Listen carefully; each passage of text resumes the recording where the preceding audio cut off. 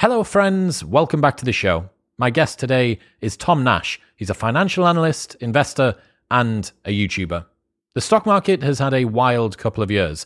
Rounding that off with a full-scale Russian invasion makes understanding the current global financial situation and how to not end up on the receiving end of it even more complex.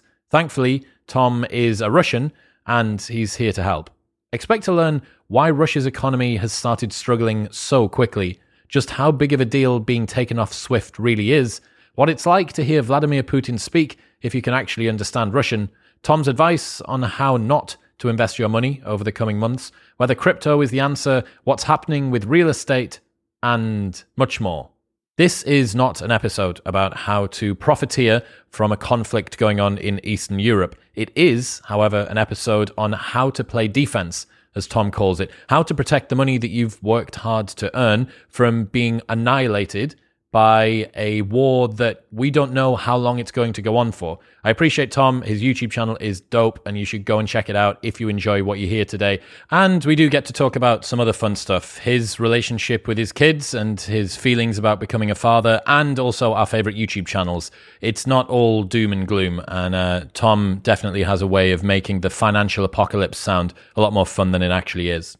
In other news, this episode is brought to you by Bio-Optimizers. Unfortunately, a lot of us have been beaten down by anxiety, stress, and poor sleep due to all the uncertainty in the world. And if you're a working parent, you've had the extra difficulty of keeping your kids occupied 24/7 while trying to work from home. It's not an easy task. So if you feel exhausted and burnt out, you're not alone. There are tens of thousands of people in a similar place right now. The question is, what can we do to enhance our mental wellness and recapture our zest for life? A great place to start is to take Magnesium Breakthrough daily. Stress and anxiety deplete your magnesium levels. Low magnesium levels then contribute to more anxiety, which is a vicious cycle. By supplementing with Magnesium Breakthrough, you can break that cycle because you'll be getting 7 unique forms of organic, full-spectrum magnesium for stress relief and better sleep, all in one bottle. Taking Magnesium Breakthrough will help you to experience more energy, stronger bones, healthy blood pressure, less irritability, a calmer mood, reduced muscle cramping, and even fewer migraines. And because it supports mental wellness,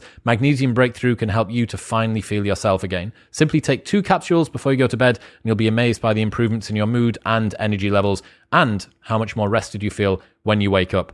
Head to magbreakthrough.com/modernwisdom and use MW10 at checkout to save 10% and get free shipping internationally. So no matter where you are, you can get this direct to your door. magbreakthrough.com/modernwisdom and MW10 at checkout for 10% off everything. In other news, this episode is brought to you by Pact Coffee. It is award-winning specialty coffee, 100% specialty grade, freshly roasted to perfection for your order and ground just moments before it's shipped. There are over 15 different coffees on the menu at any given time to choose from, including the Great Taste 2020 and 2021 winners. If you are a coffee person, this is absolutely for you. You can create your own coffee subscription from a ton of different fair trade coffees all over the world. It's so good that they even put their name on it. So every bag of coffee includes the name of the farmer that grew it. So you can trace your coffee all the way back to the farm in 9 origins around the world. It's personal to you. You select exactly how you want your coffee and when you want it delivered to you. It's not a typical subscription that comes on the 1st of every month or every Wednesday. You can get coffee whenever you want at whatever frequency you want, and you can pause, cancel, or change your plan anytime online. It's contactless delivery with letterbox-friendly packaging. And on top of it all, if you haven't tried Pact Coffee yet, they'll help you get started with a free V60 brewing kit and 40 filters with your first order of a new Pact plan. Go to pactcoffee.com. That's PACT coffee.com. This is for UK customers only at the moment, and enter the code ModernWisdom at checkout to get your free V60 brewing kit and 40 filters. That's pactcoffee.com/nothing. pactcoffee.com and Modern Wisdom at checkout. And in final news, this episode is brought to you by Pure Sport CBD. You might be anxious, stressed, or struggling to focus. Pure Sport's ultra high quality CBD can help to relax your mind and soothe your body, All of Pure Sports products go through the most rigorous and advanced testing protocols in the world, which involves 2 separate third-party companies testing each batch to guarantee that their products are the highest quality available on the market. Customers say that Pure Sports products help them deal with aches and pains throughout the body, anxiety, stress, irritable bowel syndrome, depression, inflammation, nausea, and report increased levels of concentration, improved ability to relax and meditate, but perhaps most importantly, improvements to their sleep quality. They have the world's first nootropics-infused CBD oils for more energy during the day, more clarity when you need to work, and if you want to unwind and sleep on a nighttime, they also have that. Also, you can get 20% off everything site-wide by going to bit.ly/cbdwisdom. That's bit.ly/cbdwisdom. And the code MW20 at checkout will get you 20% off all full-priced items. That includes their pure CBD, their nootropics, their tinctures, their roll-ons, their freeze sprays, absolutely everything, including their brand new merch. And they ship internationally. bit.ly/cbdwisdom and MW20 at checkout. But now, please welcome Tom Nash.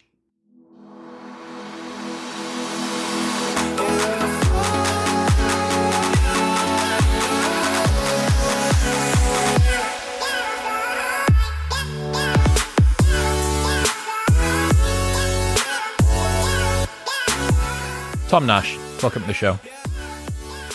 Welcome, Chris. We could not have picked a better time to talk. I think that pretty much right now is 2022, and yet somehow, don't you feel like this is 1960s and we're dealing with the nuke crisis again? I mean, this is insane. What a time to be a Russian, man. Yeah, not a good time to be a Russian, to be honest. Russia is canceled. I don't know if you heard. Literally. I mean, I think Putin miscalculated cancel culture. I've said it before, and I'll say it again. He's too old to understand how it works. Like, we're canceled. But cancel culture up against a 200,000 person army with missiles and an air force, surely that's not a big deal. Look, even Hollywood, who sent John Cena to apologize to China, is now not sending movies to Russia, bro. I mean, look at the countries, I said it earlier today, that voted with Russia on the UN General Assembly.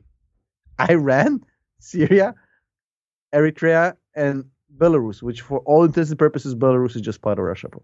So, you don't have a lot of friends left, my guy, if you're Putin. Oh, it's tough. There's do you know the channel No Fuckers? No. So, No Fuckers is a Russian channel run by a guy named Roman, and he spells it with NFKRZ. That's how the channel name. And he's a really cool dude. And he just made a video showing exactly what it looks like to get money off of ATM in Moscow, or sorry, St. Petersburg. So basically showing like a bunch of 200 people trying to get into the door into the bank, and the security guard saying, "There's no money here. Get the post-apocalyptic scenes out of Moscow and St. Petersburg. Basically, no money in the ATMs, nothing works, credit cards don't work. Pretty much anywhere you have to pay with cash, and I mean you can't get it." Now the crazy part is now there's new regulation in Russia. Basically, if you own any foreign currency, you have 72 hours or so to exchange it to rubles, like 80% of it.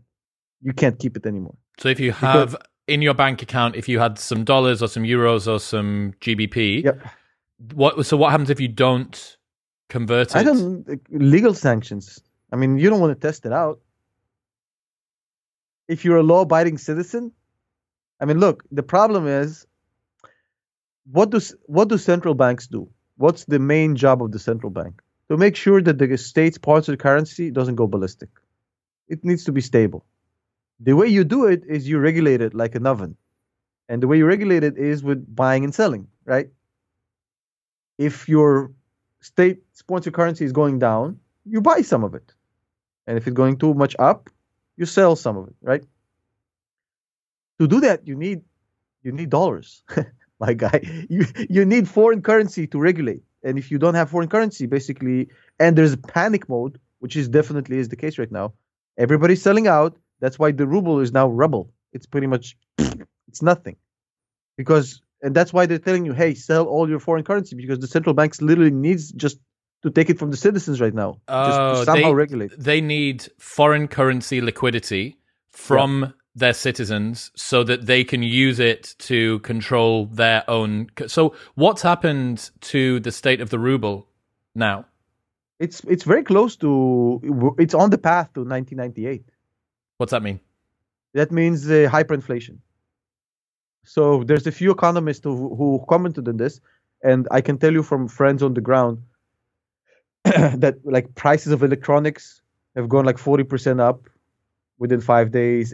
There's a lot of economists that are saying that if this continues for a few more days, we're looking at anywhere from 50 to 70% inflation within a week, bro.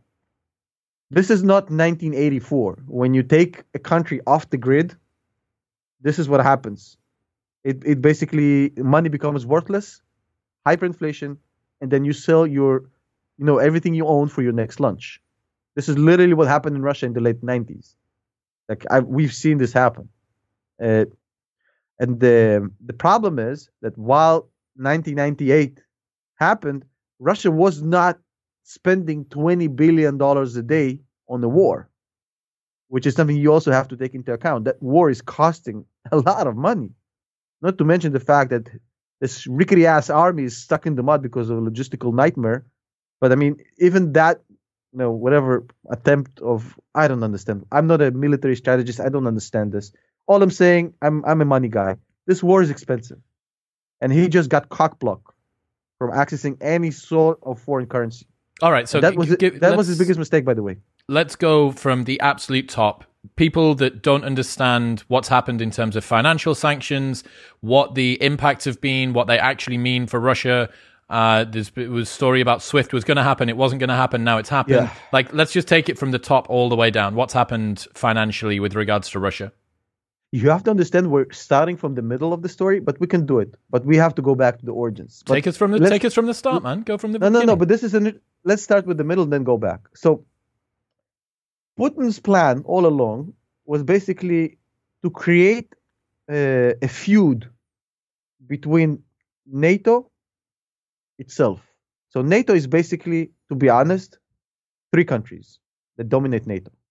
US, it's Germany, and it's Great Britain or England or UK, whatever you want to call it. I get confused. I never know what the fuck you guys are called, bro. Anyways, so it's like Switzerland. Which language do they speak? I don't understand. What are their nationality? I'm so confused by Switzerland, bro. Like, what is this country? Like, what's the language? What? Have you ever like Swiss people, bro? They're more confused than the Canadians. And I love Swiss people, and I love me some Canadians. But check this out. Basically, Putin said, "Hey, listen, the Germans, they need me. Now that they've basically shut down nuclear reactors, and I understand why they did it, right? And they don't want to burn coal anymore out of environmental concerns. They need my gas. And I own them because 60% of Germany's energy is coming from Russia. Imagine having that kind of power, especially in the winter. I don't know how. You think you know how much it's getting cold? You don't know cold until you've seen like true German cold, bro. I mean, I know you guys invented the color damp over there in the UK, but I mean, true German cold is like it's vicious. Even now, even in February, even in March, it's going to be cold for a while. Now, imagine having that sort of power if you're Russia, and on the flip side of it, you have another dominant NATO member, which is the US, which doesn't give a fuck about Putin's energy. They couldn't give less fucks about it. They don't need it. I thought that they were relatively dependent on Putin's energy because they've shut down their own energy independence. That's Germany. No, I thought that America was the same as well. America is energy independent, which is exactly where you want to be. America has their own natural gas. They have their own oil. They have everything they need internally. They don't need to buy. They buy shit, but I mean, they're energy independent, which means they don't need anybody else. I thought that they'd scaled back their production, their pipelines. They were increasingly dependent on Russia. Are you saying that that's not true? They don't. I don't exactly know the numbers of how much they're buying and selling, but once you have potential energy independence, it doesn't really matter. I don't know exactly how much they're buying. To my understanding, U.S. is not dependent it's nowhere near, if anything, to what's going on in Germany, in Italy, and in generally in the EU. We can look up the numbers later, but I don't think so. For years and years, the European Union have been basically trying to have this debate about, well, everybody's too dependent on Russia. So 40% of the European gas consumption is Russia, and the worst of them all is Germany with 60%. And they haven't done nothing about it because, I mean, why would you? It's cheap gas, it's convenient, and it's working. Why talk about something that might happen one day, right? Why prepare? So when Putin, I think, started this, and that's why, let's divide the world, right? You have the people who are hawkish on Putin, which is the US, and you have the dovish, which is EU and mainly Germany, up until just a few days ago. That's the way it always worked. And every time there's a little bit of a problem, Germany is appeasing and basically saying, okay, chill. And the US is like, sanctions. So Putin knew that if he's going to start this turmoil in Ukraine, whatever happens, he knew he's going to get sanctioned by the US. That's why he completely de-dollarized his entire exports. He went from 95% dollars to 10% dollars. When was that? For the past 4 years, he's been slowly prepping for this. Now, he has some yens, but mainly it's euros. Because he never thought that the Germans will basically say, well, you're gone too far. Because they can't. And there is a reason why he did this when he did this. And the reason people saying, oh, it's Trump, it's not about Trump or Biden. It's about inflation in the US, which is a 40-year high, which means they can't afford high oil prices. And because even though they don't buy really, and we can check the numbers later, Russian oil, they buy shit that are being produced with Russian oil, which means they'll feel the price. And besides, oil is a global pricing mechanism, so it doesn't really matter. So he started this knowing that inflation in the US is super high, so they're super sensitive to oil prices, and also in the winter. So he knows that the Europeans don't want any interruptions right now. And I think that his thought process was, well, I'm gonna push in Ukraine. They're not gonna interrupt with me because Ukraine is not NATO, and they will not risk a nuclear war with me for Ukraine. And the Germans are basically going to get into a fight with the US. And then I'm going to destabilize NATO, and I'm going to create a fight between them, and I'll take Ukraine. And I'll be ready for US sanctions because I'm completely in euros. Yeah, so the presumption was that Germany wasn't going to push back because of their energy dependence on Russia, and that America would want to push back because it's relatively energy independent. This would create conflict between Germany specifically as one of them and America. America wants more sanctions, Germany wants fewer sanctions. There's your friction. Meanwhile, you can move forward. Is that what you're saying the plan was financially? Precisely. And if you look at the first few days of the military operation, this is exactly how it played out. You remember how Germany refused to allow anybody to send German-made arms to Ukraine in the beginning, and how they just agreed to send some helmets over there? Now, Germany has a long-standing embargo on they don't send traditionally weapons to conflict regions because of their history, obviously. But there are a lot of explaining to do. But all I'm saying is, so Germany was basically pushing back in the beginning, and they were actually more closer to the German position because when it started, the narrative was, well, if he stops with these pieces of Ukraine, which he already de facto owns, let's be honest, since 2014, if he stops with Lugansk and Donetsk, we'll just let him have it. That was the sentiment, and that was being led by Germany. Like, you know what? Fuck it. He already owns it anyways. He just makes it official. We don't care. And I think that his biggest miscalculation, and I think, tell me if you think that's right, Chris. When you surround yourselves with yes men and you completely kill anybody with an opposing opinion, you create this echo chamber where I think nobody told him, hey, the Germans might push back.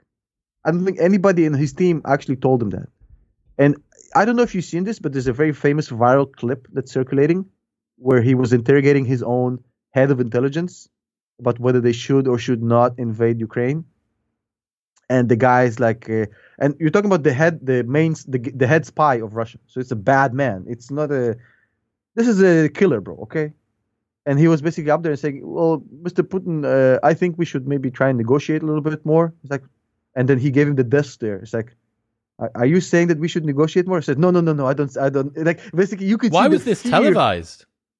Oh, he televised the whole thing. There was like this kangaroo horde. So he put all of them, like he was at the head of the table, like 30 meters away. They all got a chair, and he went one by one asking his head advisors if they should invade Ukraine or not. So is that basically a test of compliance? It's will you say yes to me when I want to do? Like everybody knows what he wants to do. Is he actually looking for pushback?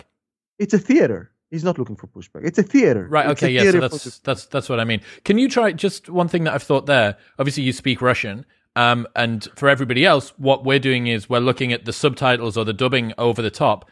How would you characterize Putin's demeanor with the way that he speaks? You know, we have people like a Barack Obama, who's quite a powerful orator, sort of a peaceful, calm. How would you characterize the way that Putin is? It's a very good question. I've never been asked that, you know. It's very different from other world leaders. He's very articulate in Russian, even though he's kind of a simple guy. He's not like hyper educated, and he doesn't use sophisticated words. But there's a certain conviction in the way he says things, which the way Russians have been basically, we've been conditioned to look for the strong man. Russia, if you take out the 10 years of 1990 to 2000, we always had a guy. Okay, that's our guy. They don't need Barack Obama. Barack Obama would not last in Russia, bro. Donald Trump probably would.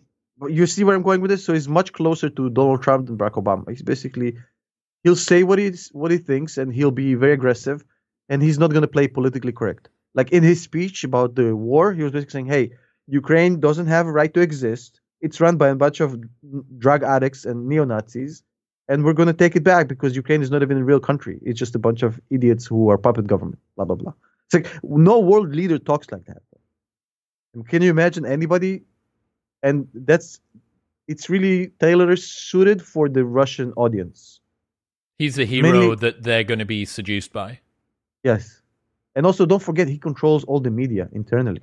Like, Russian people are not that exposed, at least, like, the older generation, they don't expose to Reddit and shit. So that's the news they're getting. All right, so take me back. That's the situation, at least, when the initial invasion occurred.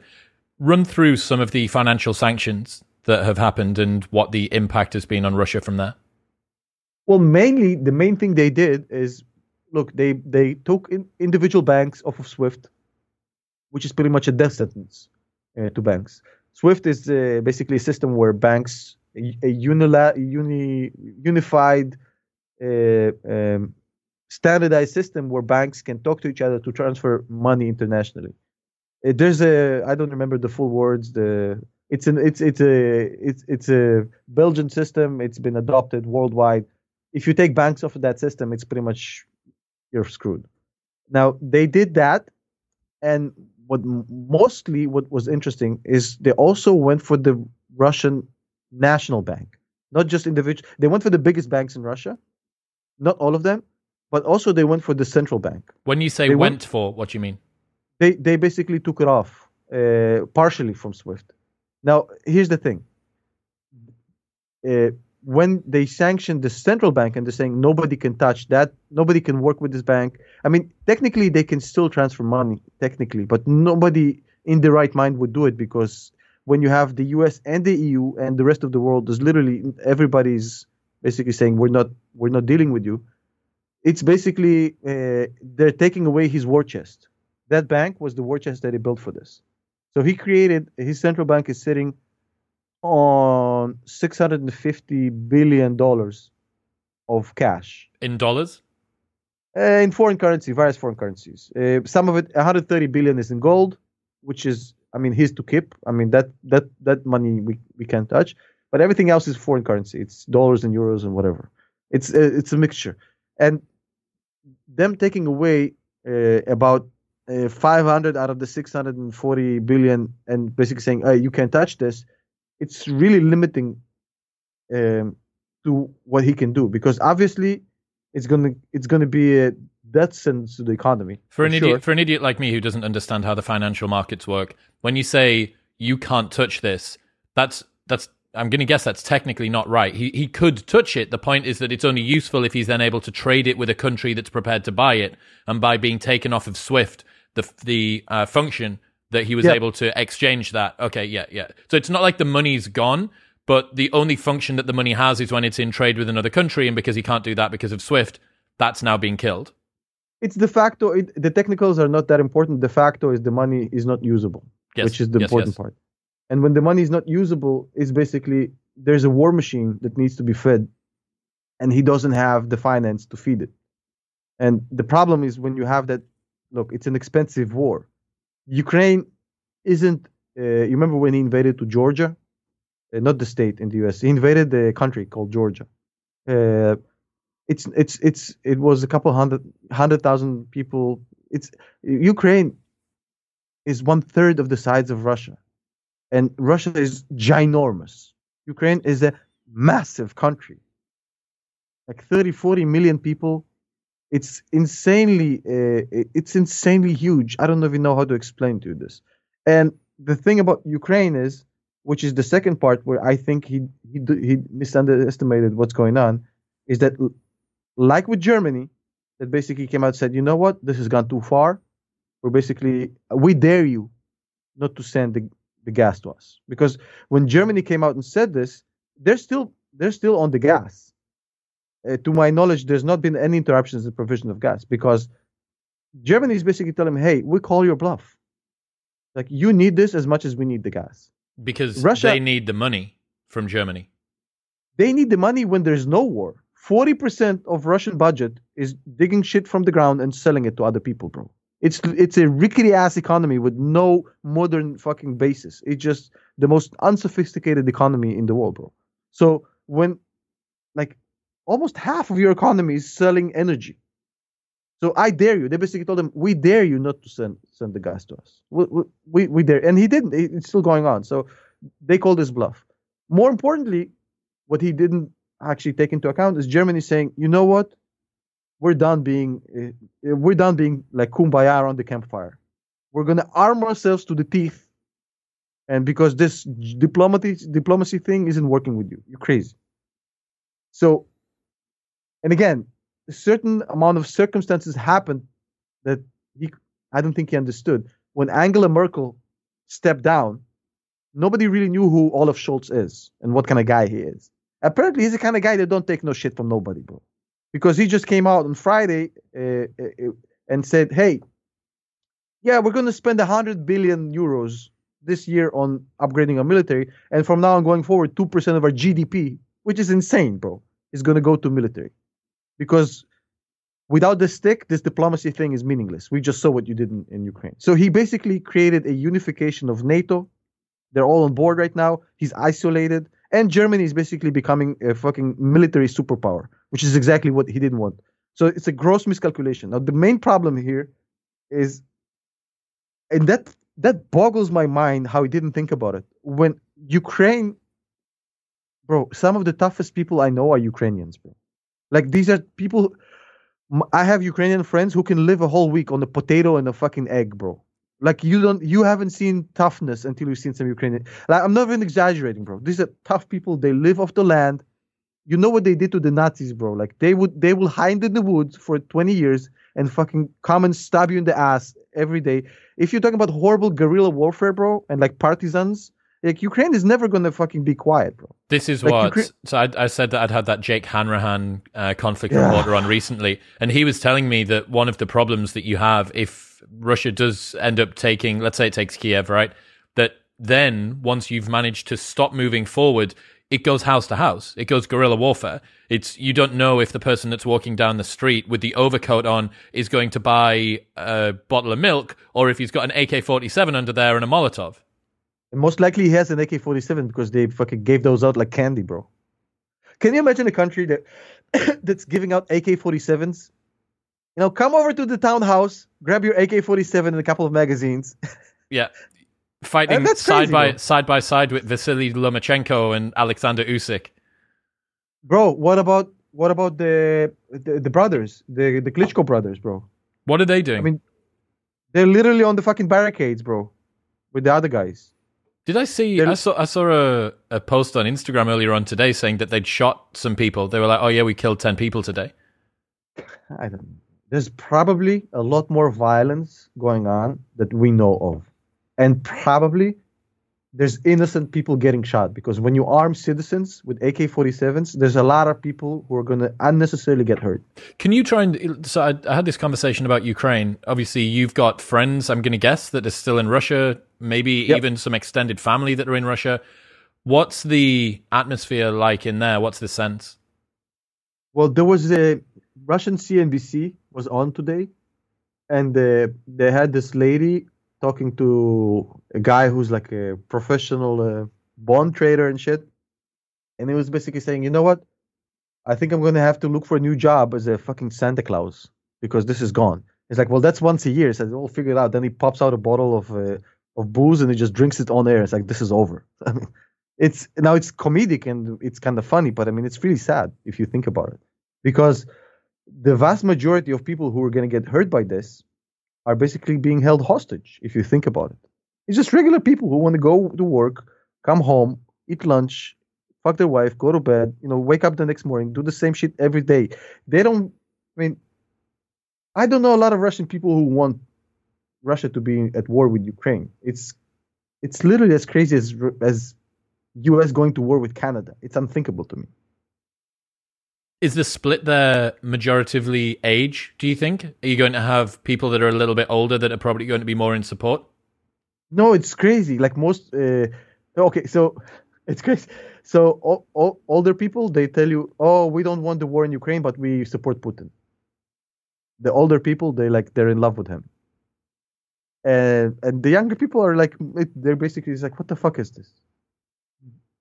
The hell is going on, bro? I mean, look, there's this theme that's I've seen a lot of pseudo experts talk about it, and they say, well, what if Canada signed a treaty with China for a strategic alliance and they put nukes on their border with the US? Would US not go to war with Canada? I mean, theoretically, maybe. We don't know. But the fact is that we have a country that's been talking about joining NATO. It's not even in the cards yet. They don't have any nukes because they gave their nukes up in 1994, by the way, for assurances by the West that they'll protect them if Russia ever invades. We saw how that played out. So a country with no nukes, they're not a part of the... Okay, they want to join NATO. Okay, I get it. But I totally understand why people are pissed off at this. It's like this is completely uncalled for. It's just senseless violence. And I think, personally, that there's a lot of religious elements to this. I think that he's 70 years old, or almost 70. And I think he has this fantasy of recreating whatever it was when he was the head of the KGB, or whatever he was. Well, you said on your video that to be a Tsar, you can't just have one country. You need to have a kingdom. And right now, he doesn't have a kingdom. I would say, based on the videos that I've seen, it appears to be one insult after another by NATO pushing forward, doing things that they said that they weren't going to do, compromising on promises that they previously made. And then this is Putin. Maybe the timing is right with regards to the season, with regards to where the currency is at in America, such and so. Yeah, I get that. But I don't know. Given what I know about the internals of his political movement, it kind of doesn't surprise me. There was going to come a point where this was going to happen. But let me ask you a question, Chris. NATO, if you look at the map from 1997 to right now, NATO has definitely expanded. And they took a lot of its former allies with them. But the question I want to ask of you is one simple question. Okay, NATO is expanding beyond what was the original understandings when the Berlin Wall fell. So Russia got basically pushed aside, and the West said, hey, you don't matter anymore. Fine, that happened. And I understand the insult. Definitely understand the insult by somebody who grew up in that system, went through the humiliation, became, I think, a taxi driver after that, and had to climb all the way back. Like, he used to be a taxi driver after the collapse of the USSR. So he experienced the brunt of it. Like he was stationed in East Berlin, like KGB, blah blah blah, going up in the ranks, and then I understand that. But assuming all of it is 100% true, does this give you the right to say, well, NATO is overexpanding, so I'm going to take this sovereign country who does not do anything offensive against me. I'm going to take this sovereign country and I'm just going to grab it. I'm going to bombard fucking the living hell out of it. I'm just going to take it because NATO is overexpanding. I mean, I don't see the justification here. No, me neither. But I think it's too simplistic, the people that are accusing Putin of just being an idiot or a madman or a psychopath. The guy may be aggressive in nature and he may be prepared to do things where the tolerances don't make sense for other countries. But, you know, step by step by step, again, I don't think that it's the right thing to do, obviously, because I'm not a psychopath. But I like that. Like, there is a logical progression that we've gone through here, right? To get Russia as a country to the stage where this has happened. It's not as if it's something that's just happened overnight. Again, the response isn't the way that it should have gone, but it does seem to me like the people that it's too simplistic and too basic of an explanation to say, oh, it's just no. I don't think he's just doing it because he's just a James land Bond grabbing villain. maniac. Yeah. He's not a James Bond villain. This is not a movie. This is not like there's definitely calculation. Yeah, but also there's a very famous researcher that passed away in 1989, Barbara Tuchman. She used to write a lot about political science and geopolitics and global politics. And one of the main lines that you can see throughout her work is basically she showed how some of the most influential, critical decisions that were made on the global politics ring was driven by emotional, impulsive responses by people who were at a position of power. And she gives a lot of examples.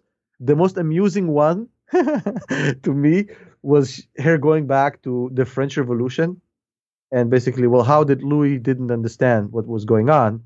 And basically, she said, well, he was busy with trying to figure out if Marie Antoinette was fucking around with his brother or not for the past 2 years before the revolution. So he was fucking psychopath, neurotic, jealous husband. So he completely missed the doomsday scenario. But there's definitely a mixture, I think, of everything here. There's definitely strategic thinking behind, well, he wants to clap back at NATO, for sure. There's definitely, I think, him saying, I'm going to bring back the USSR, or at least some sort of a quasi strong kind of Russia 2.0. And he's been very systematic with getting it done, by the way. For all intents and purposes, Belarus is no longer even Belarus. It's just a name. So he already has the guy in place to replace Zelensky. So, however, at the end of the day, and here's where I think the problem lies. Strategic, yes. Emotional, somewhat for sure. But if you and I would have thought before that, given the balance of power with the European energy consumption, would Germany actually go full on ham on him like they did and fucking militarize and sanction? Like, I don't think anybody could have seen Germany pull that stunt on him. I think he was as surprised as most analysts. What's happened in the US stock market then? How's that responded? To be honest, somewhat okay. So oil price, I don't know if you follow the crude oil, but you don't give a shit. It's we just came off of I think usually like the price is in the 80s, $80 per barrel. It's tolerable. $100 per barrel is considered like this is like wartime pricing, right? We're currently at like 111, 112. So this happened real fast. So oil prices, crude oil is going through the roof. Commodities is going through the roof. Obviously, Russia is, wheat, palladium, aluminum, you name it. They dig shit from the ground over there. That's the whole business model, right? Also, what's happening in the US is very interesting. Military contractors are flying high. Raytheons, the General Dynamics, all of these are going flying high. Cybersecurity is flying high. Fortinet, CrowdStrike, and even Palantir had a little bit of a upswing, even though they're kind of giving it back. But I think in general, the U.S. stock market has been fine. It had a little bit of a kind of a invasion day slump, and then it's basically business as usual. It's going up. Jerome Powell was on TV yesterday saying, "Hey, we're only raising interest just a little bit, just a tiny bit, just to feel how it feels like." And they basically everybody said, "Well, good. We so I would say largely unaffected." But the thing is, look, as big as Russia is, the exposure of the S&P 500 to the Russian economy, honestly, is like 0.1%. It doesn't do anything, bro. Russia is just they dig shit from the ground. They sell like energy and resources. There's not a technological hub. There's not a lot of Russian companies on Nasdaq or the New York Stock Exchange. There's just not a lot of exposure. In banking, there is there's a few banks who have high exposure to Europe and Russia, but that's pretty much it. What are you doing then? So a lot of messages that I've had from friends over the last week or so has been around, shit, man, what's going to happen with the stock market? I've got investments, I've got crypto, I've got properties, I've got cash, I've got gold. Not trying to capitalize from a wartime problem, but the other way to look at this is you play defense. People, well, yeah, precisely. That people who haven't done anything wrong, just some guy in the middle of America who's been saving up and buying things and trying to invest appropriately could, if the situation was responded to more differently with the US stock market, could end up being wiped out by something that's happening on the other side of the planet. So what's your personal strategy, or what would you say to people around, here are some things that I would probably avoid over the next however long, here are some places that I would keep an eye on, etc.? Okay, so there's two questions here, and they have completely different answers.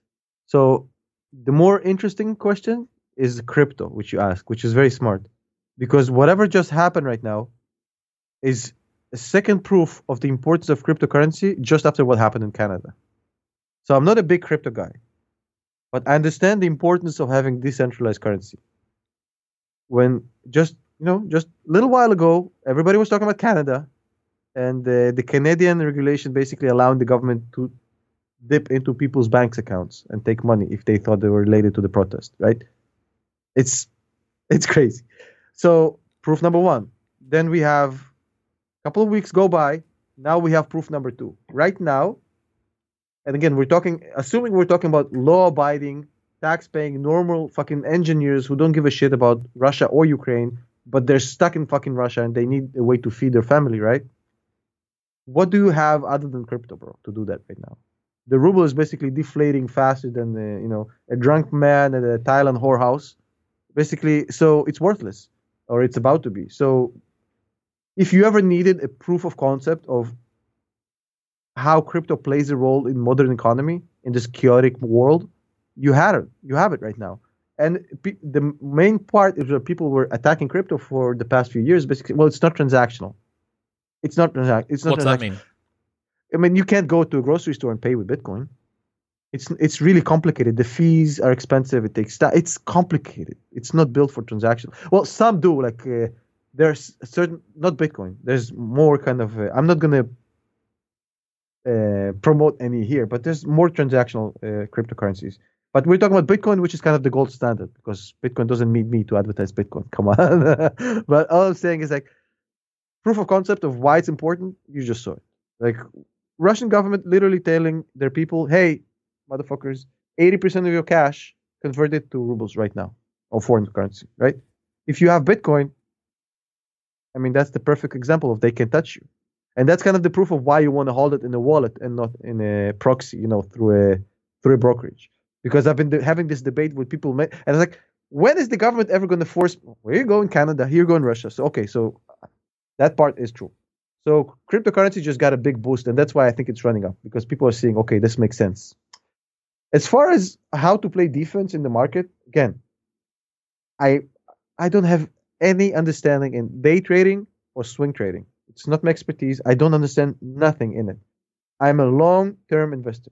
Most of the companies I invested in, my portfolio is very narrow. Palantir, Tesla, Google, S&P 500. That's the only stock I have in my portfolio. As a long-term investor, all I suggest you do is just fucking chill the fuck down. Just go watch some porn, take a walk outside, take a hike, drink some coffee, just relax, bro. Because the only thing you need to do, Chris, is just pull out not what you think, pull out the S&P 500 and expand it to a 10-year period or a 5-year or whatever. You will see that no matter how much shit has been going on in the world, and believe me, for the past 10 years, there's been a lot of shit going on in the world. People forget we had the 2008 crash in the US. We had so much gnarly stuff going on in the world. The S&P 500, which is the US stock market, the US economy, always going up long term. If you're a long-term investor, you literally don't give a shit about short-term volatility. So I playing around with your portfolio too much. First of all, you're creating tax disadvantages, at least in the US. Now, you're in the US, you should know this.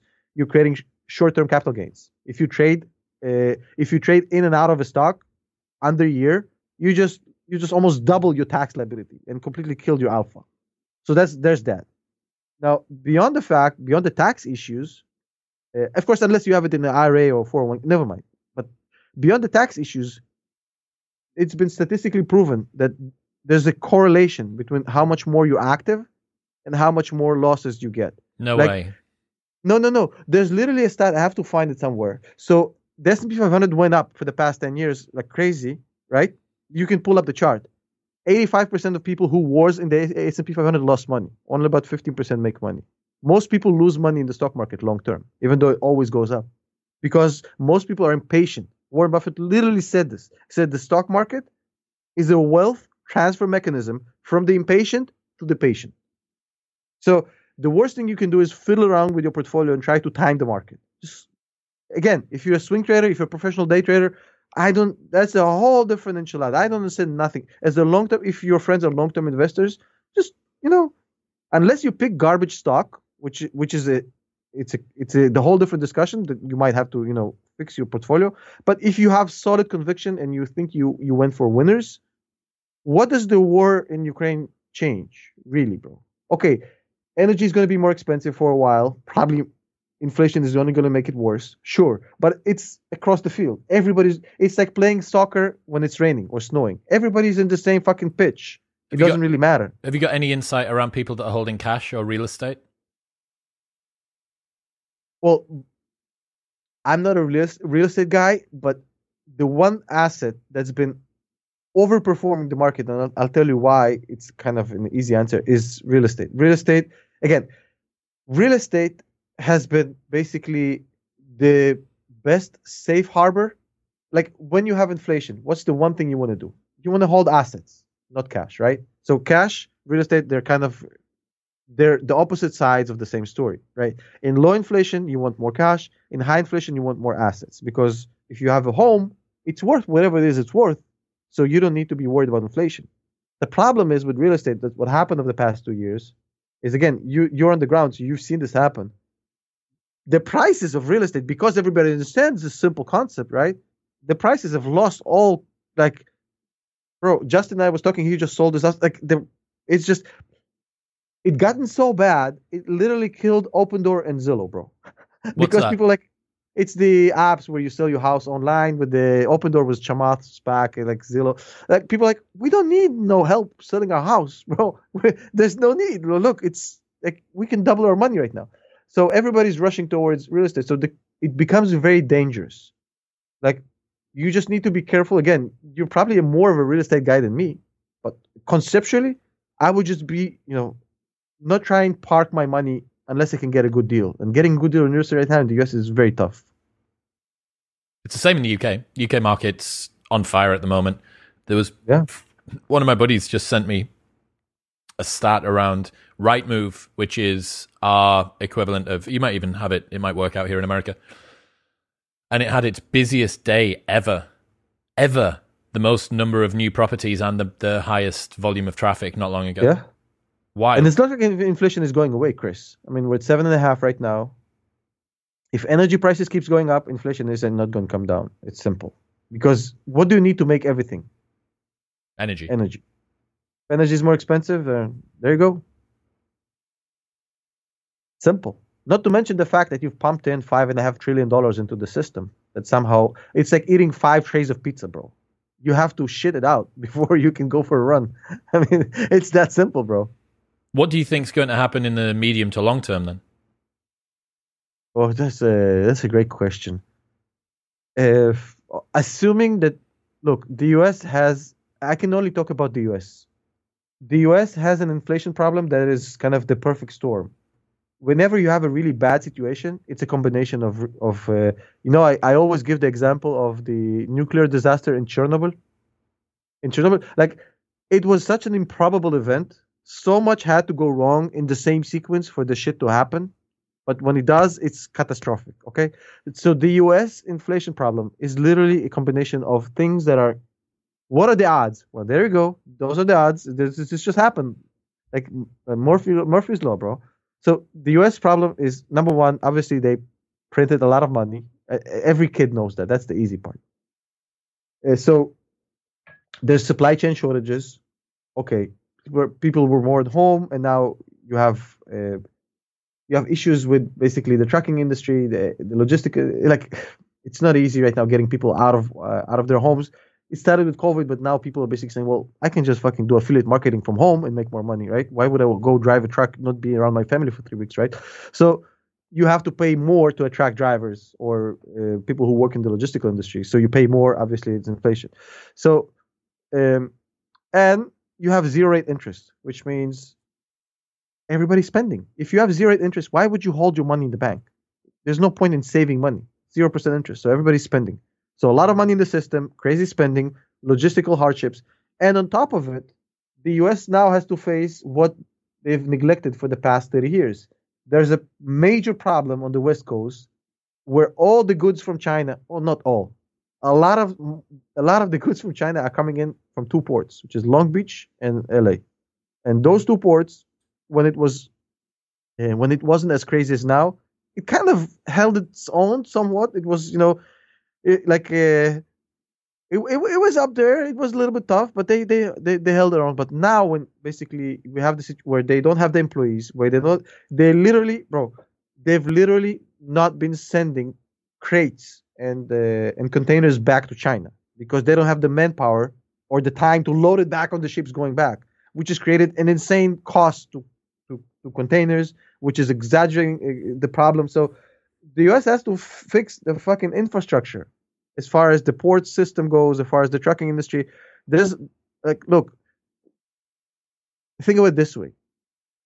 On top of this all the situation I just described to you, if you could just raise interest rates, you would have probably alleviated a lot of the problem. If the government would say, hey, listen, like they did this in the 80s. There was a Fed chair, his name was Paul Volcker, and he did this in the 80s. He said, look, 15% interest right now. That's a major, it's like pulling the handbrake when you're going in the freeway, bro. So you might crash. Well, you're probably going to crash, but you're going to stop for sure. The problem is when Paul Volcker did this, we didn't have a U.S. debt the size of our GDP. We literally have 100% size of U.S. national debt compared to GDP. So we are servicing a lot of debt. So every percentage point we raise on the interest to slow down the market is going to cost $270 billion, give or take a few dollars. So why is the Fed now saying, oh, okay, just 0.25%? Because they literally can't afford to do more. And when I say can't afford, they can always print more money. But what happens if you print more money to service the debt? You're basically just creating more cash in the system, basically making inflation worse. So they have to figure out, and there's long theories on how you can get this done. You can roll over a lot of. It's getting boring, so I'll do it quick. The U.S. is like when you take a mortgage and you go to the bank, right? And they tell you, okay, what kind of mix you want? And you say, well, I don't want to put everything on just fixed. It's going to be expensive, right? Give me like half and half, right? I'll take half fixed and half variable because the variable is fucking cheap. So this is what the U.S. government has been doing, and that was okay. But now half, or I think more than half of their U.S. national debt is basically dependent on interest rates. So they're super sensitive to interest rates. So they can pretty much say, hey, we're rolling over a big chunk of our national debt to 30-year, which is fixed. And then we're going to pay a little penalty, like 400 billion, because that's the difference. I think it's like 1.5% difference or 2%. So we're going to take the penalty. We'll pay the 400 billion, whatever it is, but we're going to stop any concerns of interest rates. Then we don't give a fuck. And we can raise interest rates and fix this. This would be one solution. It has its problems. The other solution would be to outgrow GDP out of the debt, which basically means reducing taxes, deregulating everything, let the economy go boom. But there's political issues with doing that. I mean, a democratic government lowering taxes doesn't really work. So they're stuck in this limbo. So the Fed and the government need to figure out a way to work together. Until the government provides a viability for the Fed to raise interest rates, the Fed is going to basically be stuck saying, well, we've decided not to raise interest rates. Because they can't. They literally are jammed until the government does something about the debt. So that's kind of my little quick primer about what's going on with inflation. This seems fucked. Yes. You know what? Alternative explanation, we're fucked. This seems fucked. Dude. They'll figure it out. Look, we pay them to figure it out. We pay them to sleep at night and not worry about these things. Let them worry about the aliens and the national debt and all this stuff. We don't want to know, bro. What are you worried about then, if you're not worried about the inflation and stuff like that? I'm worried about being a good dad, man. That's the only thing I'm concerned about. Do you struggle with that? Out, yes. What do you struggle with? I have high standards of myself. I'll give you an example. So my dad, he was a cool dude, but he was a little bit of an absentee dad. Not in that bad sense. He was just working a lot. You know what I mean? He was a good dude. Always like no issues. I love them. And I love him. He's still alive. I mean, we have a good relationship. Can always give him a call. But I mean, we didn't do jack shit together ever because he was always working. That's why initially I quit my job. Basically, I said I'm not going to be that guy. So my midlife crisis when I hit 40 was basically quitting my job and basically being like more of a dad. Now it's gotten to a point where I'm so fucking critical of myself. So my wife was away for 2 days and I was along with the 3 kids on my own. And I had to organize them in the morning to go to school. And the first day, it was like Putin invading Ukraine, bro. It was screaming at them. They're fucking crying. It's like getting to school late. They're all fucking, like, the whole day I'm sitting in the corner fucking shaking. How the fuck did I just fucking ruin this fucking morning? And they forgot about it in 20 minutes, but I'm like, my whole day is fucking gone to shit, bro. I was like, how motherfucker? It's like, and then I made the decision. I said, okay, so we have 2 more days. I'm going to make it like as magical as possible. I'm going to be like, not the perfect dad, but I'm not going to fucking let it happen again. And then the next days, bro, I kid you not, like people are like, oh, Palantir is down 12%. Like, motherfucker, I just had the best 2 days with my kids, bro. It was all fucking clockwork. Everybody's happy. Took them out for ice cream. Mornings, like, everything was fucking lickety split. I was like, you're like, oh, Tom, are you not concerned about? No, motherfucker. That's the thing that I'm obsessing about. That's where I'm at right now in my life. I couldn't give less fucks. Dude, I have a bunch of friends who are unbelievable high achievers, athletes, coaches, businessmen. And the thing that they struggle with is their ability to be a dad. It's tough. So I'm not a dad, at least not one that I know. But I can't wait to be one. But the test, it's the most exhilarating feeling ever. But when you fail at that, occasionally, it's soul crushing, bro. High stakes. Like, and sometimes they ask you the craziest shit. Like my 6-year-old asked me, it's like, how do a boy and a girl create a baby? It's like, or my older one is like, how do we know that God isn't black? Or like, they ask you the craziest shit. I don't know. Like, what? It's like they'll come out with some crazy ass. And my 4-year-old son, he has a photographic memory, bro. Don't forget jack shit. So he would come out, hey, 2 weeks ago you promised me this and this and that. I've been waiting for 2 weeks. What the fuck is this? And he's 4, bro. And he doesn't forget if you tell him so. So it's a tough gig, bro. But when you hit it right, it's like hitting that homer. Like, It's like it's better than sex, bro. When you hit it right, when you have like a perfect day, it's the best feeling ever, bro. What do you need to work on then? If you were to look at your stats, Patience, dude. That's the answer that every guy that I know gives. Yeah, man. When you lose it, it's too late. You can't bring it back. You know what I mean? Because kids, they don't grasp it as like, oh, I fucked up, so dad is pissed off. They're like, oh, dad is screaming at me. Angry dad. You know what I mean? You're the meme. They don't give a fuck. They don't even remember what they did wrong. It's like, I'm not comparing kids to dogs by no means. But if you have a dog, like he doesn't understand sometimes, like why you're angry. You know what I mean? They'll do some, like, bro, I'll give you an example. Like the day that it all fell apart for me, it's like when they see you struggling, they'll push harder to try to break you. So we're ready. Like everything went to shit. We're at the door. My youngest is trying to get into the elevator himself, which is it's a life-threatening situation. So I'm trying to get him. My oldest is in the house refusing to come out. And my middle one is basically standing at the door, and I'm asking her, "Is this your jacket?" I'm not sure. My wife usually knows. She says no, and then my oldest one is screaming, "Yes, it's her jacket." It's like, "Is this yours?" I said no. I said, "No, she's lying to you." And like the kid is trying to get in the elevator. It's like, what is going on? It's like they're testing me, bro. And like, so I eventually I took the jacket. It's like, I'm going to put this in the trash until you tell me whose jacket this is. I was like, oh no, I just fucked up. When I said this, I was like, at this moment he knew he fucked up. I was like, oh, fucking got me, bro. And the crying and everything. But the next 2 days, bro, I killed it. I fucking killed it out of the fucking park. Everything was pop, bro. I even like the second day, I decided I'll order pizza for them, which they love. But I fucked with them. I told them that everything we're having for dinner is just fucking vegetables. So they fucking filled up with a shitload of vegetables, and then I ordered the pizza after that. Dropped pizza on them after that. I dropped pizza on them. Good. Yeah, I was like, that's dad AAA, bro. It's like a homer, bro, when you do something like that. You're impressed about the fact that you managed to outwit 3 tiny idiots. They're smarter than they look, their combined age is less than half of yours, and you managed to outwit them, and you're somehow feeling satisfied about that.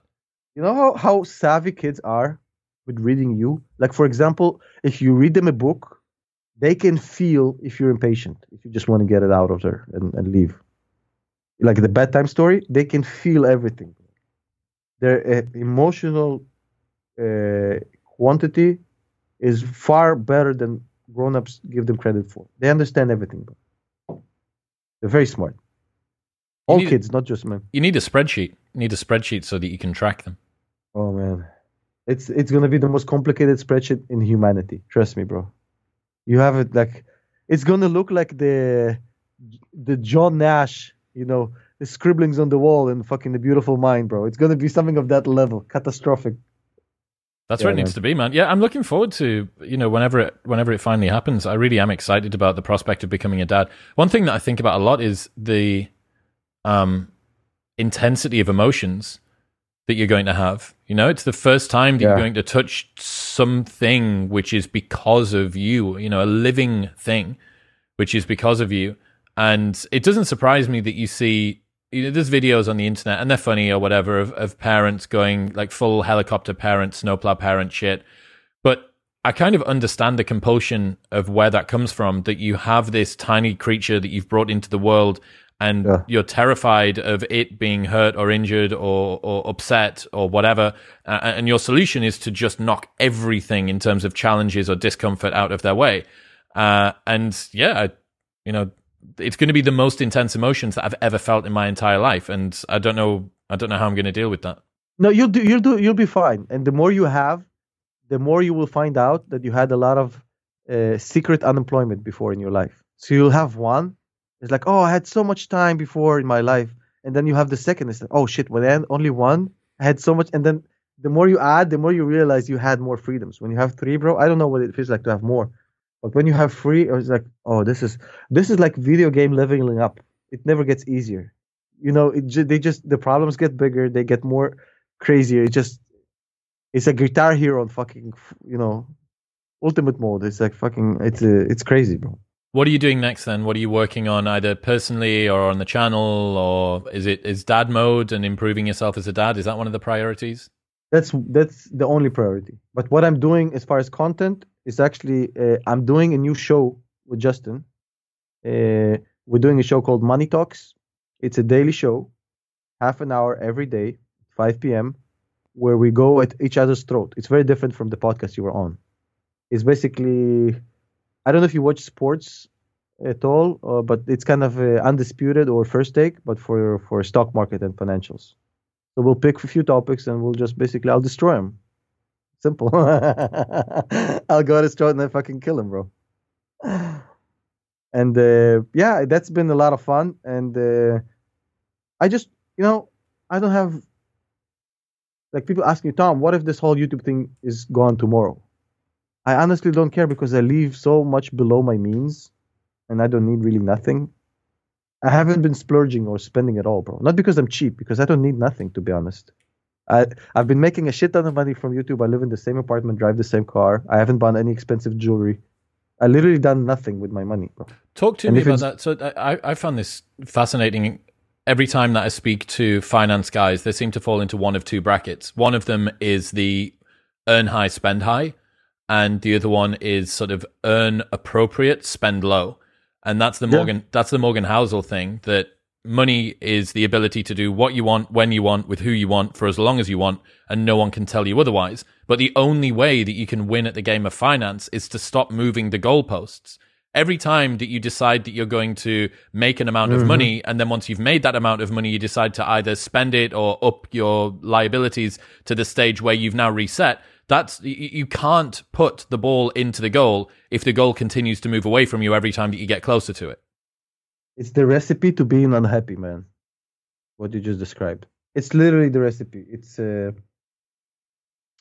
a name for this. Spencer Coyne told me this. He didn't invent it, but I forgot the name. Not hedonic adaptation. Yes, thank you. Oh. Yes. I feel like I just sneezed.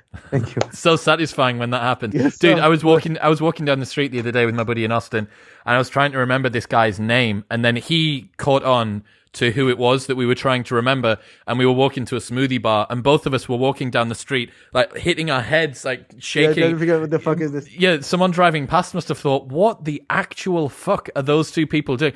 Like, having a psychotic episode as I'm walking down the street, desperately trying to remember this dude's name. And then one of us got it, and it was like someone had just won the lottery. We're like, fucking yes!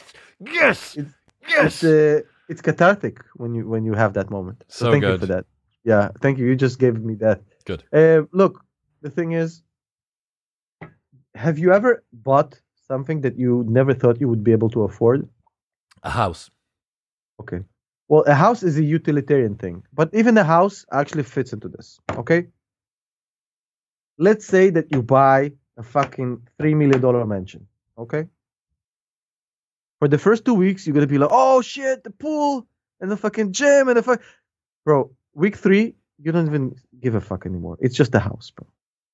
It has zero added value to your happiness. You had it for 2 weeks. And it's the same thing, bro. You can go all the way up to helicopters, fucking yacht. And it will always be the first 2 weeks you're going to be fucking jizzing over it, and then you don't give a fuck anymore. It's just a thing. Okay. So there's no point in chasing fucking happiness through things. It sucks being broke, and I guarantee you that your relationship will suffer if you're fucking broke and you can't fucking provide for your family. But as long as you're not broke and you can provide for your family, everything else is fucking not necessary, bro. People ask me, Tom, why don't you fucking sell a course? I mean, Kevin sells a course, $1,000 a pop, and he makes like, what, 2-3 million a month, bro? I don't even know how much you make. Like, I could do that probably, and probably I can do a good course, which people will like and not hate me for. But like, why? I'd be basically chasing something I don't need and adding more responsibility on me. Like, I find it really enjoyable just to come online and fucking rant about shit and have zero accountability responsibility, bro. Do you not think that the information that you've got and the insights that you could give people would be able to help them make more money, make better financial decisions in their life? Good question. And I'll tell you, yes, but still it's very dangerous. You remember the backlash that Meet Kevin got when he sold in? So meet Kevin, the guy who has like what 1.8 million subscribers in finance, and he said, "Oh, he sells a course, very expensive course," and he said, "Yeah, I'm not." There was a big dip, and tech stocks were dropping, and he's like, "Yeah, I'm not selling. Buy the dip, you weak paper hands." Blah blah blah blah blah. Comes out the next day, I sold everything. So people were like, "What the fuck, Kevin?" I mean, so they come out and say, "What the fuck is your course? Is what's the value of the course if you basically do things on the whim or on the hunch?" Like it's completely, and it's like, no. There's a methodology behind it. It's like, yeah, in 20. So basically, I had him on my show and I told it to his face. I wouldn't have said this story if I didn't. I had it on my show and I interviewed him and said, "Listen, Kevin, I don't think I think it devalues significantly your course." So I would be saying this behind his back. He knows I said this to him. When I don't sell a course, I can do whatever the fuck I want, bro. I have zero responsibility and accountability to people. I don't want to have that on my back. Saying, "Oh, Tom, you taught me this skill, and for the past 6 months, and I'm gonna be explaining. Well, look, the market is like it's like being an employee again. I have to explain myself why you're not doing that well, bro. I just make funny videos about finance and geopolitics, and some people love them, some people hate them, and I get paid just enough to have a comfortable lifestyle, bro. I don't drive a Ferrari. I don't drive a fucking Tesla. A very simple European car, very simple apartment. That's all I fucking need, bro. I don't need more." So I think that I understand the aversion to pressure, right? I understand the fact that you're going to become accountable to the people that buy the course for the outcomes they get from the course. You're going to feel this sense of obligation to stick to the principles that you've come up with as a part of the course. I understand all of that. I do think the particular sort of audience that you've cultivated, I think that they would be very understanding. I think that you're quite open about the fact that you've got these failings and stuff. And bro, I had so much of them. yeah, very, very public fuck ups. I have the worst shooting percentage in like I'm like Russell Westbrook from the three, bro. I can't make it three. The shittest financial advisor in history. Yeah, but here's the thing. Like, I think that I think that there's an argument to be made that if you have an audience that will listen to you, that you know that you can add value to, I don't think that you should look at it as a purely sort of ruthless, capitalistic, taking advantage of my audience and stuff. And maybe the price that you have to pay for adding the maximum amount of value that you can to your audience is the accountability of the audience. Maybe that's a duty that you have to them. Maybe the fact that you're going to get people saying, "Well, Tom, I tried your course for this time and this thing didn't come off," and blah, blah. Maybe if 60% of the people that do the course come out being better off, maybe the price that you have to pay is the fact that you're going to have to answer some uncomfortable messages. You know what? If I ever do it, I'm going to offer lifetime refunds. That's for sure. Like, but then again, it doesn't really cover full, like, bro, if I refund somebody and they lost a shit ton of money, it's not gonna fucking help their feeling. You know what I mean? Okay, whatever. Like, you are right. It's different. Creating a course about whatever, how to invest or how to operate your finances. It's like, what's the worst thing you can happen if you teach me how to fucking game, right?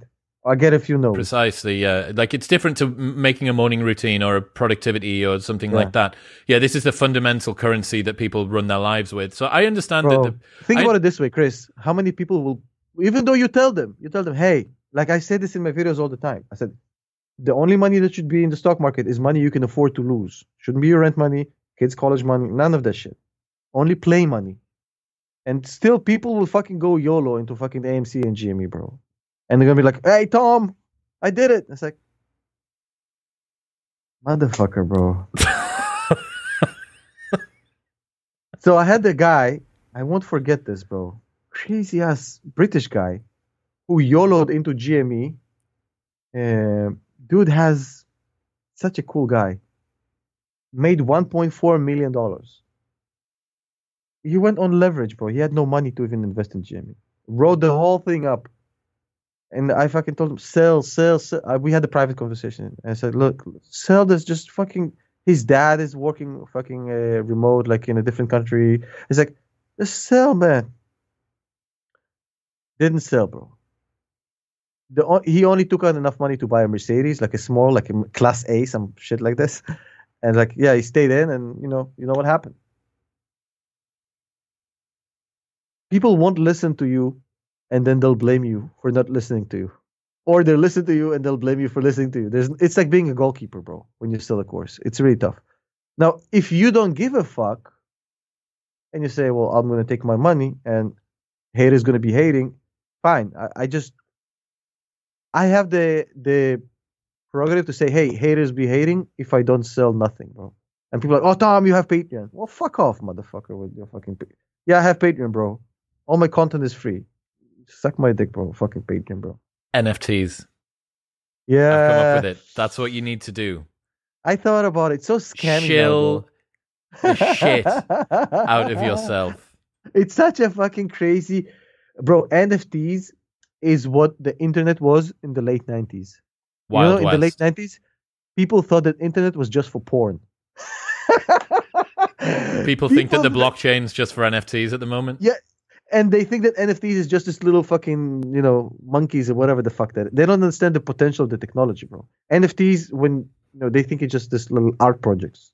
You haven't made it until CoffeeZilla's done a video on you. Once Coffee's done a video on you, that's when I know that Tom has fully fucking reached apogee in terms of where you're going to get to. He's killing it, bro. He's on fire.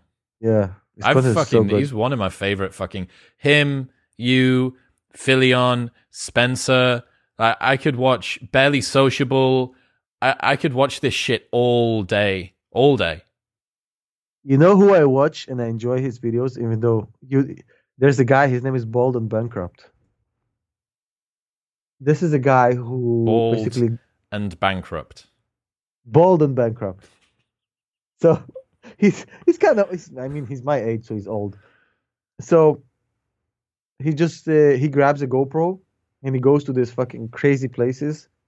Like lately he's been geeking over Eastern Europe, just looking for he'll go to some post-Soviet village where he can find a mosaic in the city square that's from the USSR.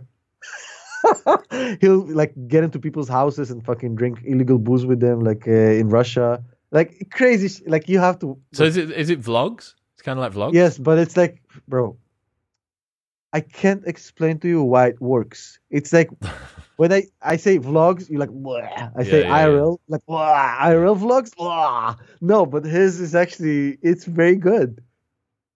I can't explain it. It's brilliant.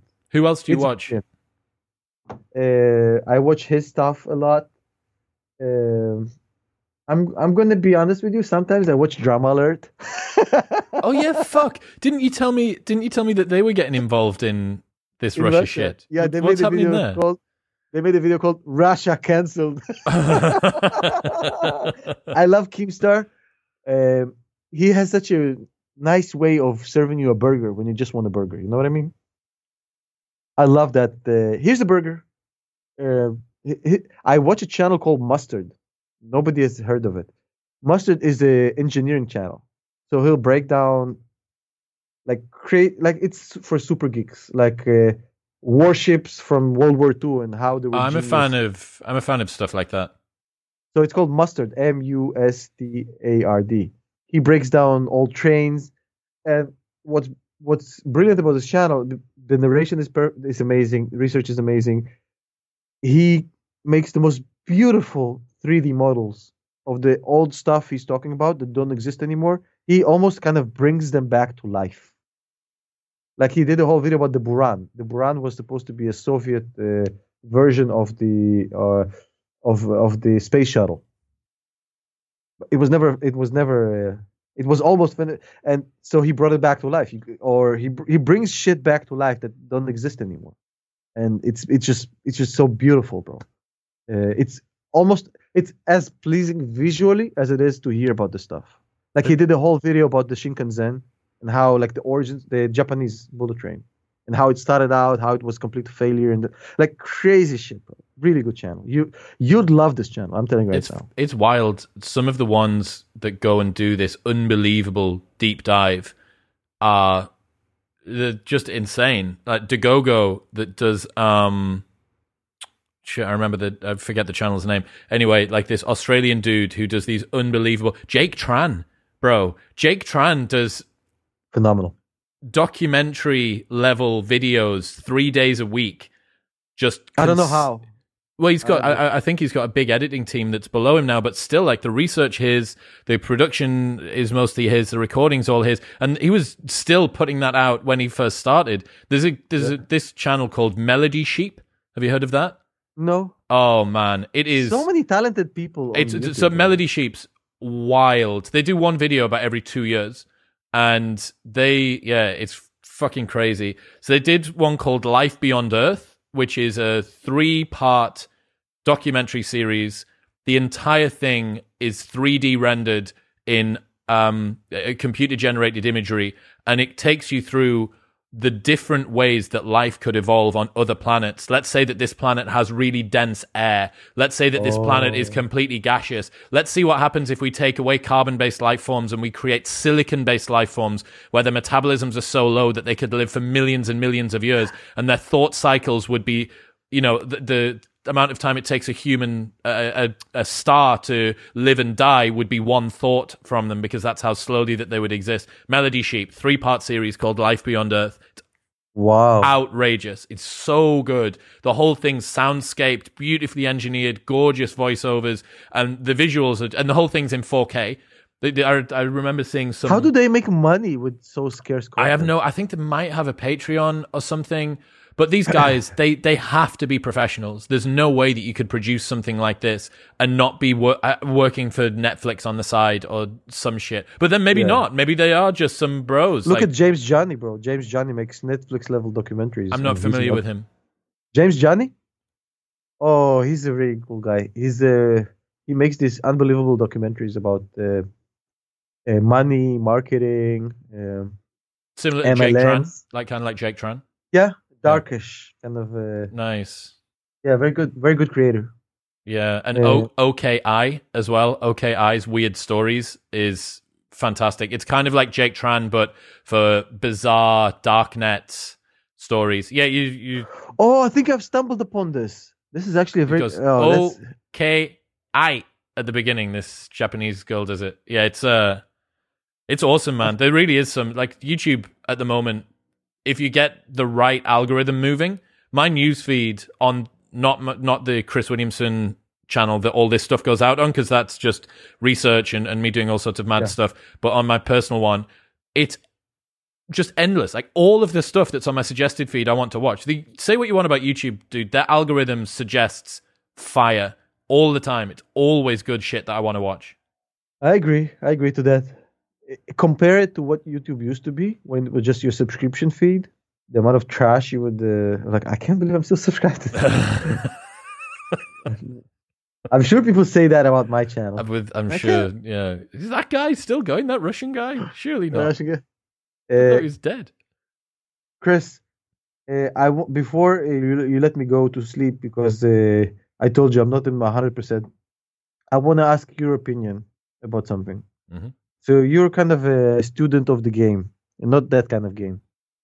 But do you think there's a way, psychologically speaking, because you don't know the guy, that Putin actually can not demolish everything around him and just go back home and said, well, this was not a good idea? I fear that his ego would not allow him to do it anymore. I think, based on what very little I know about the man, I would say that seems incredibly unlikely. It's a huge embarrassment on the world stage. It would involve everybody mocking Russia as a global power for a very, very long time.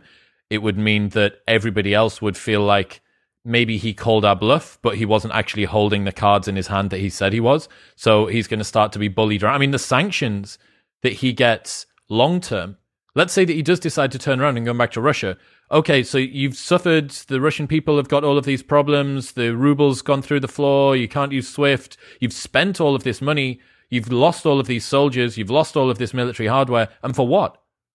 So there's a gambler's fallacy thing here that's going on a little bit. There's a sunk cost fallacy that's going on. There's the fact that there's the ego. There's the fact that the Russian people, at least for the most part, are behind him. Again, there's another problem that you have here, that when the state media is pushing the narrative that you want to hear, the Russian people in no way are going to be prepared for you to then renege on what you were doing because they've never heard another side of the story. There's no... I'm sure that the Russian media is showing absolutely zero potential that Russia can even lose this. Look at how well we're doing. Look at the progress that we're making on all fronts and blah, blah, blah. Yeah. So no one's prepared for it. It would be an embarrassment domestically and internationally.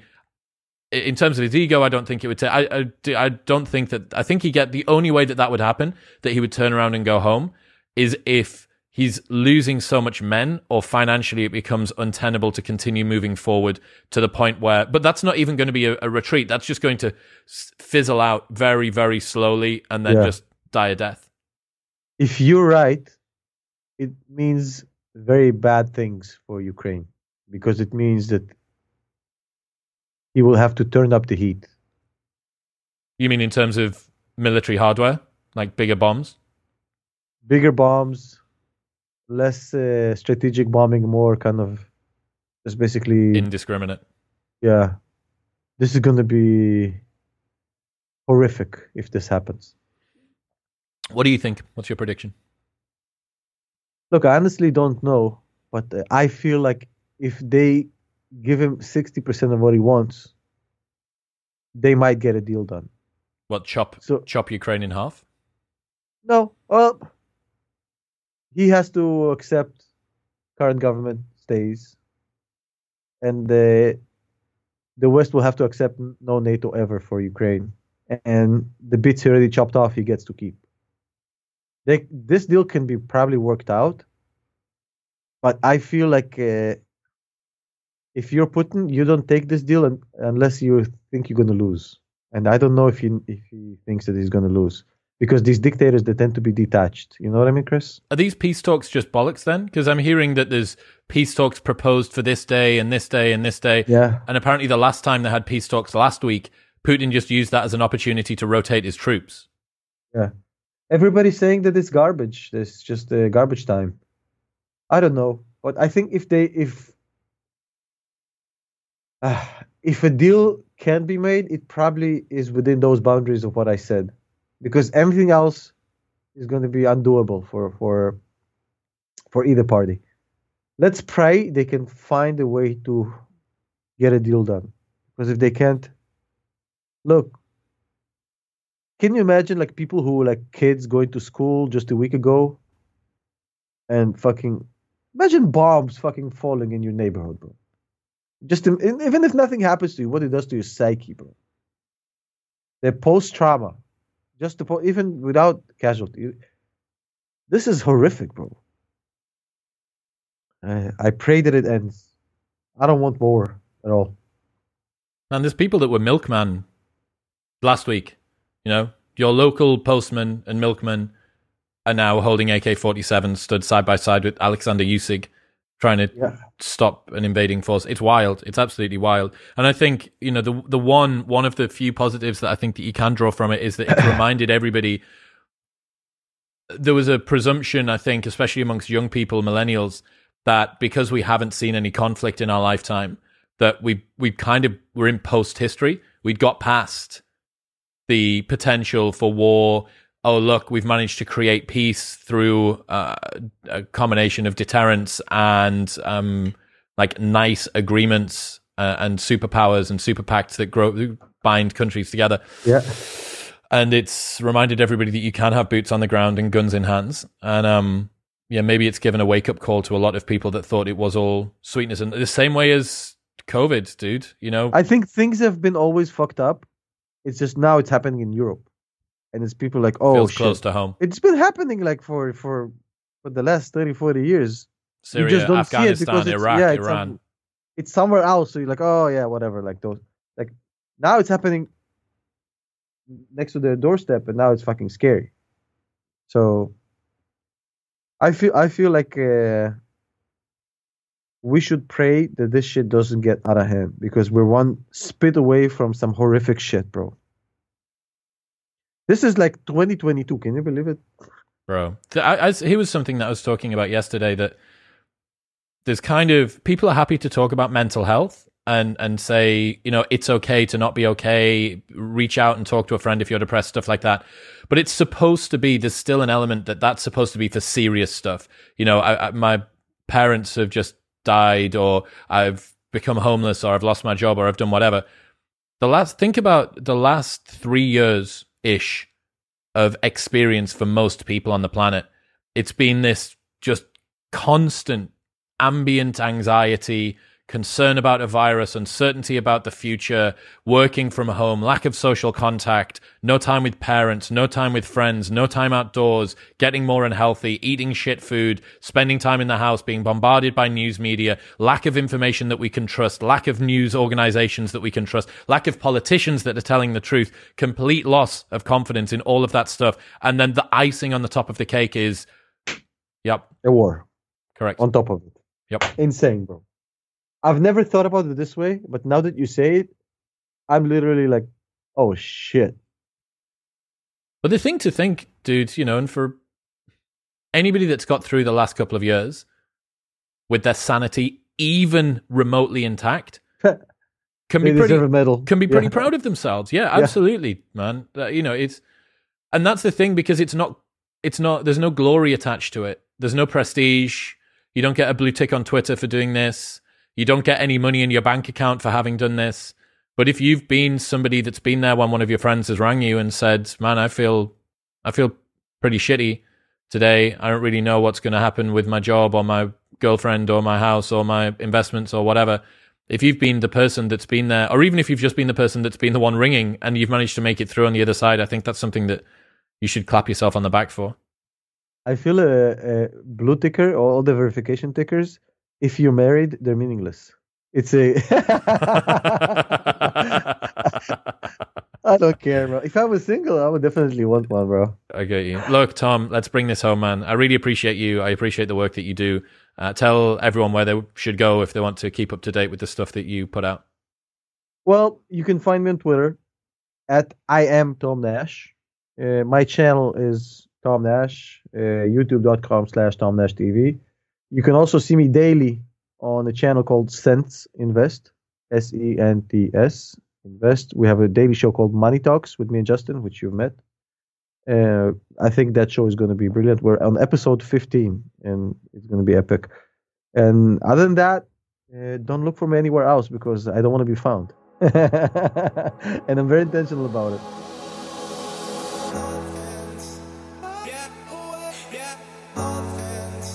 Thank you very much for tuning in. I hope that Tom gave you a great Russian insight into how not to go completely bankrupt over the next couple of months. And if you dump all of your money into some stock and lose it, then it's definitely not our fault. Don't forget that you can get 10% off any order by going to magbreakthrough.com/modernwisdom to get the most comprehensive magnesium product there is. You can also get 20% off everything from Pure Sport CBD by going to bit.ly/CBDwisdom. And you can get a free V60 brewing kit and 40 free filters with any Packed Coffee plan by going to packedcoffee.com and the code Modern Wisdom at checkout. I'll see you next time.